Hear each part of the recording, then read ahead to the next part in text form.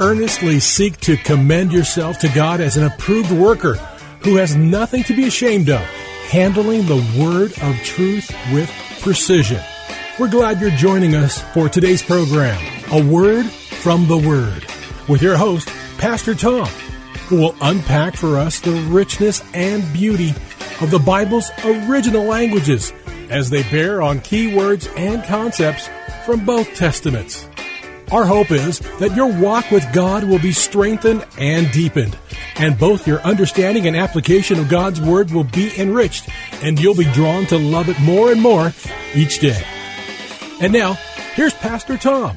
Hello, friends. Thanks for joining me on A Word from the Word.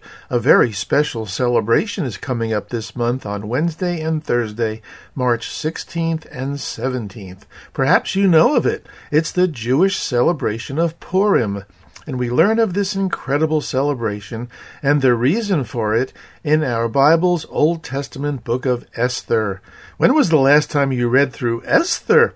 Well, I promise you, friends, it's a great read. And between now and March 16th, please make it your aim to read the book of Esther. Well, friends, let's get right to it.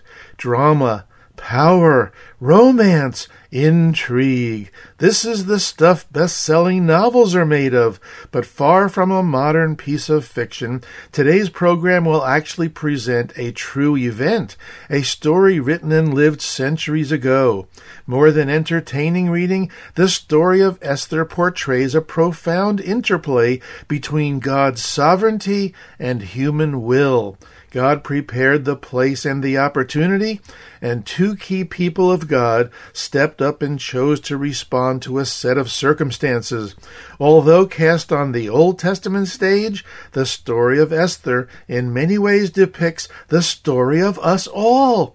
Have you ever, all of a sudden, perhaps to your own surprise or shock, found yourself in the midst of circumstances beyond your control? Well, like Esther, we've also found ourselves face to face with challenging choices, haven't we? And friends, these choices often involve moral issues. What's the right thing to do, we ask? It might even result in the loss of comfort, popularity, maybe even our lives. We might even hesitate, as Esther did initially.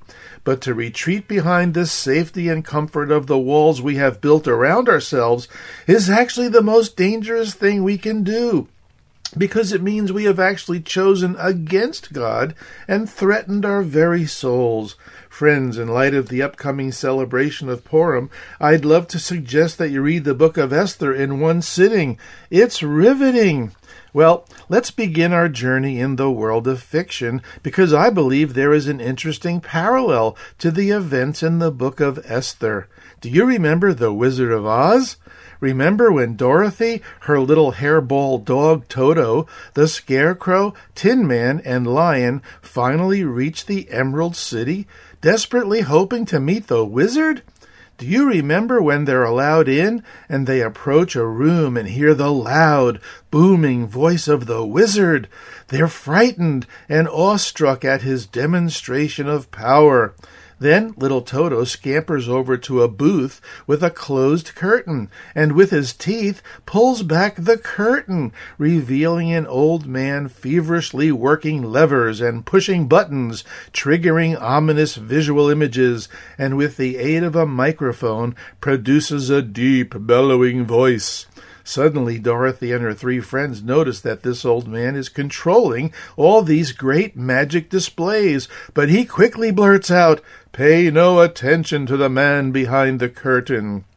Well, friends, while this Wizard of Oz employs a little deception behind that curtain, such is not the case with the God of the universe, the God of the Bible. The Scriptures occasionally reveal to us that at times God works behind the scenes and divinely orchestrates the outcome of many of our life circumstances, kind of like a silent partner. This reminded me of the lives of Job and Joseph. You know those stories, don't you? Interestingly, in Job, We also told that God intends to prove Job's integrity and righteousness. Wow! Something to think about the next time we go through a difficult time in our lives, huh? Perhaps God wants to put us on display and make a shining example of us to a dark and depraved generation who know very little about God. And regarding Joseph, the key to the entire story is found at the end in Genesis 50:20, where Joseph evidently has already grasped the idea of the providential and sovereign working of his God. Remember that verse, friends? Joseph said to his brothers, "Don't be afraid. Am I in the place of God? You intended to harm me, but God intended it for good, to accomplish what is now being done. So then, don't be afraid." One modern language version puts it this way: "Don't be afraid. Do I act for God? Don't you see? You planned evil against me, but God used those same plans for my good. As you see all around you right now, life for many people. Easy now, you have nothing to fear." Before we continue, friends, let me briefly unpack the terms providence and sovereignty. By providence, I mean the guiding power that manages the universe with loving care and benevolence. And by sovereignty, I mean the supreme or kingly rule or control over all things. This is our word for today, and it really does help if we have a basic working knowledge of these two concepts and can understand them as they intersect our own life situations. Otherwise, friends, we'll easily and quickly fall prey to and become the victim of the tyranny of the urgent. By that I mean we'll only see our life experiences as random and disconnected events with no ultimate purpose or meaning. Been there, done that? Then we'll fail to see a God who is in control and who is the benevolent guiding power managing our lives, both the good parts and the not-so-good parts. We'll only be sucked in by the urgency of our needs and even work feverishly to make the negative things go away.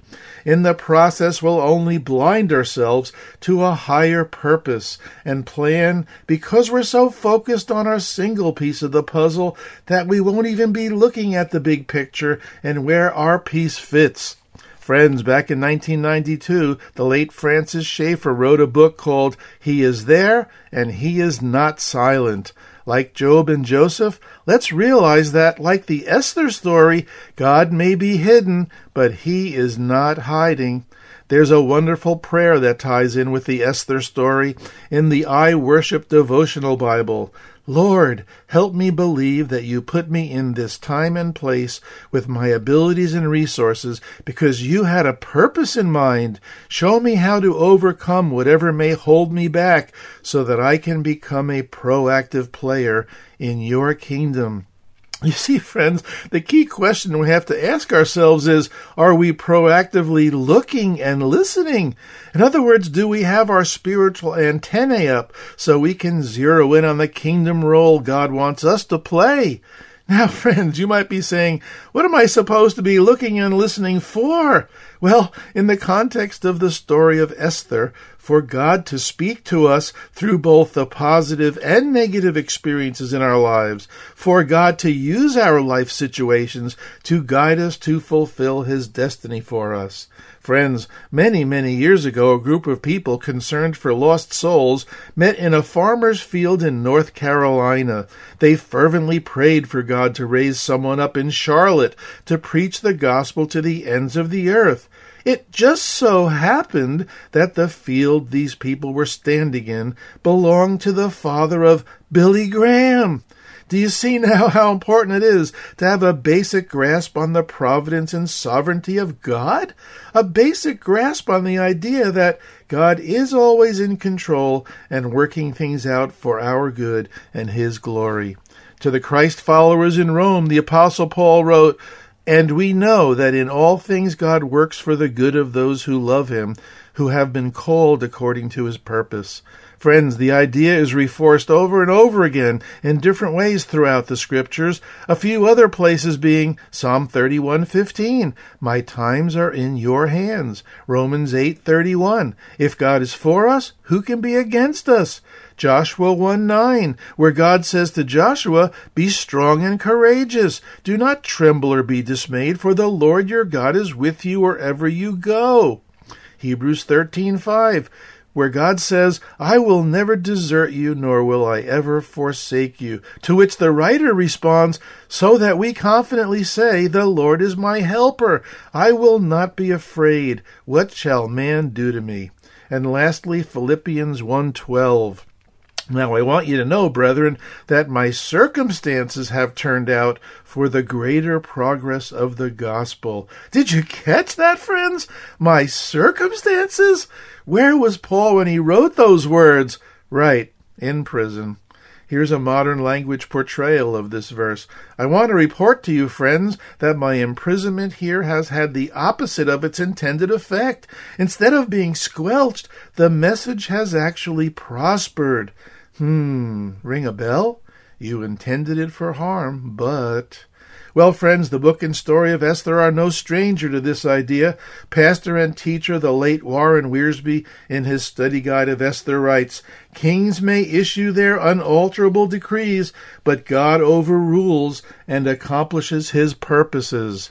That sounded a lot like Proverbs 21:1 to me. The king's heart is like channels of water in the hands of the Lord. He turns it wherever he wishes. Friends, the book of Esther is a curious book because God's name is never mentioned. Prayer is not even mentioned. Yet listen carefully.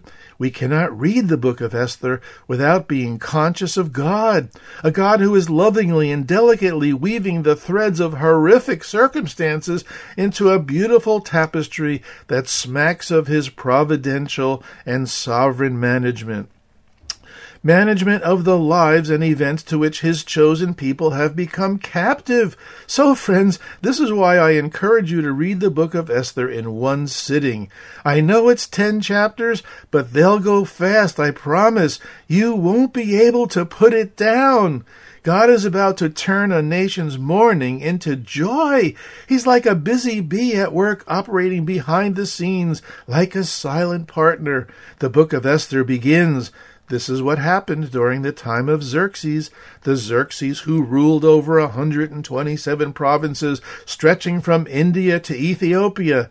At that time King Xerxes reigned from his royal throne in the citadel of Susa, and in the 3rd year of his reign he gave a banquet for all his nobles and officials. The military leaders of Persia and Media, the princes and the nobles of the provinces were present." Notice, friends, it's not "a long time ago in a galaxy far, far away." This is an historical record of a real event that happened. It's not Star Wars, The Revenge of Haman. And when you read through this book, on virtually every page, the discerning eye will detect the divine hand working effectively without anyone's conscious awareness of it. So, friends, as you dig into the book of Esther, pay attention to the man behind the curtain. This is my title for today. Now, I just need to brief us all on the fact that there are skeptics out there who question that this account is history. They argue that it is fiction, and here's their rationale. The book of Esther has a large number of improbable coincidences. Esther never would have been chosen queen because only Persians could become queens, and it is implausible that a Persian king would decree the widespread extermination of a whole people group. But for the writer of Esther, he takes great pains to establish a historical and political context before introducing the religious context. In many places in the book of Esther, authentic Persian names, titles, and customs are mentioned. Additionally, God working behind the scenes is not unique to the book of Esther. Remember I mentioned the Joseph story, the Job story? Now I'll even add the story of Ruth. Esther was written to explain to a Jewish audience how the festival of Purim originated, and I'm going to leave it to you to discover what Purim means. If you haven't attended a Purim celebration, friends, you're missing out on an incredible experience. Purim became an annual remembrance of how God delivered his chosen people from annihilation, similar to their deliverance during the Exodus from Egypt and the Pharaoh in Exodus 13 through 15. We're told in Esther that the events recorded in the book occurred over a 10-year period between 483 and 473 BC. History tells us that King Xerxes came to power in 485 BC and reigned until his assassination in 465 BC. You see, friends, King Xerxes elevated a man named Haman to a seat of honor above all the other nobles. In fact, all the royal officials knelt down and paid homage to Haman at the king's gate. But Mordecai, a Jew, refused to bow to Haman, for a Jew bowing signified worship, and Mordecai reserved worship for his God alone. So Haman quickly comes to despise Mordecai. In fact, his hatred fans out to include the entire Jewish population, and he manages to convince King Xerxes that all of the Jews should be exterminated. The drama of this builds when Esther and her uncle Mordecai seek a way to reverse King Xerxes' edict, and Esther risks her life to expose Haman's heinous plot. In so doing, Esther must reveal herself to be a Jew, and in fact it's her own people who are being targeted by Haman. Now, in my opinion, friends, the key portion of this book is chapter 4, verses 12 through 16. Here, Esther requests her people to fast for her, since she plans to meet with the king and disclose Haman's plot. I don't know about you, but this certainly would be the perfect place to solicit prayer, wouldn't it? But even prayer is not mentioned, or is it? Friends, here we need to strap on biblical sandals and realize that for Jews, fasting is almost always accompanied by prayer, and the goal here was to petition God to sway the king's heart in the Jews' favor. In the midst of Esther's request for fasting, she consults with her uncle Mordecai, and Mordecai counsels her, "Who knows but that you have come to royal position for such a time as this?" Esther 4:14. What's up with that? There's no "thus saith the Lord" here, no words of authority from on high. No, Esther, the Lord spoke to me and said, it's just a "who knows." Isn't it interesting, friends, that even in this critical moment, God's mystery remains intact? It's as if God is the book's best-kept secret. But, friends, to the discerning eye, to the detective of the divine, God is here, and he is not silent. So, friends, pay attention to the man behind the curtain. And if we're paying attention, we'll detect God's heroic concern for his chosen people, the Jews, won't we? And we won't be fooled or misled by the story's series of extraordinary coincidences like the skeptics propose, will we? After all, Esther just happened to be chosen the new queen. King Xerxes just happened to have insomnia one night. King Xerxes just happened to pick up the scroll that recorded the good deed that Mordecai, Esther's uncle, had done. The evil Haman just happened to come along at a crucial moment. These supposed coincidences just happened to combine with Esther's courage and tilt the terrible events in the Jews' favor. You see, friends, discerning minds will ask the right questions, like, were these really mere coincidences? Was God actually working behind the scenes? Is all of life really under God's control? Does anything just happen? Were these coincidences God's way of saving the Jews? No, yes, no, and yes. Is there anything wrong with calling Esther and Mordecai heroes?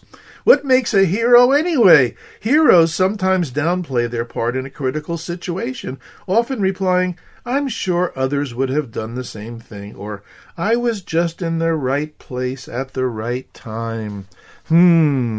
I was just in the right place at the right time? Sounds a lot like a modern-day equivalent of Mordecai's words, doesn't it? And who knows but that you have come to royal position for such a time as this? Friends, I'm convinced that the book of Esther demands that we draw the conclusion that God's behind-the-scenes exquisite timing is combined with the courage of particular individuals who just happened to be in the right place at the right time and realized it. And as a result, God's chosen people are spared from a horrific fate by both divine and human intervention working cooperatively together. Friends, I'm also convinced that the Esther story reminds us in the here and now that God is working between the lines of the story of our lives as well, between any plots against us, between any fears about our future. But uncovering and seeing God's prevailing goodness requires that we become spiritual detectives, or, like I like to say, detectives of the divine. We must learn to read between the lines in our own lives. We must also pay attention to the man behind the curtain. Friends, I believe the book of Esther and the celebration of Purim challenges us to ask and answer this question for ourselves. Is God in control? In other words, is God sovereign? The story of Esther demands that we reply in the affirmative. God is in control, and God is sovereign. Back in 1993, friends, Christian singer-songwriter Twyla Paris sang a song called God is in Control. The second verse is appropriate here. History marches on. There is a bottom line drawn across the ages. Culture can make its plan, oh, but the line never changes. No matter how the deception may fly, there is one thing that has always been true. It will be true forever. Then the chorus chimes in. Pay attention here. God is in control. We believe that his children will not be forsaken. God is in control. We will choose to remember and never be shaken. There is no power above or beside him. We know. Oh, oh, oh, God is in control. Then in the song's bridge, there are these words, He has never let you down. Why start to worry now? Why start to worry now? He is still the Lord of all we see, and he is still the loving Father watching over you and me. So, friends, let me repeat, pay attention to the man behind the curtain. God may be hidden, but he certainly is not hiding. Amen. Amen.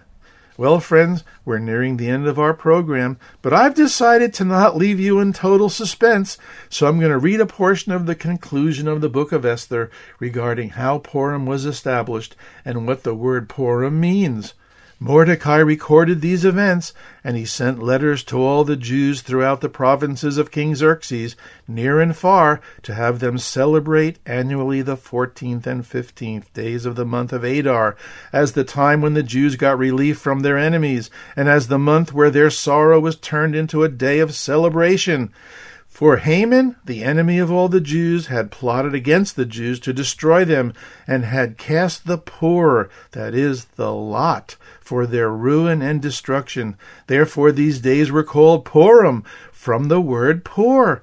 The Jews took it upon themselves to establish the custom that they and their descendants, and all who join them, should without fail observe these 2 days every year.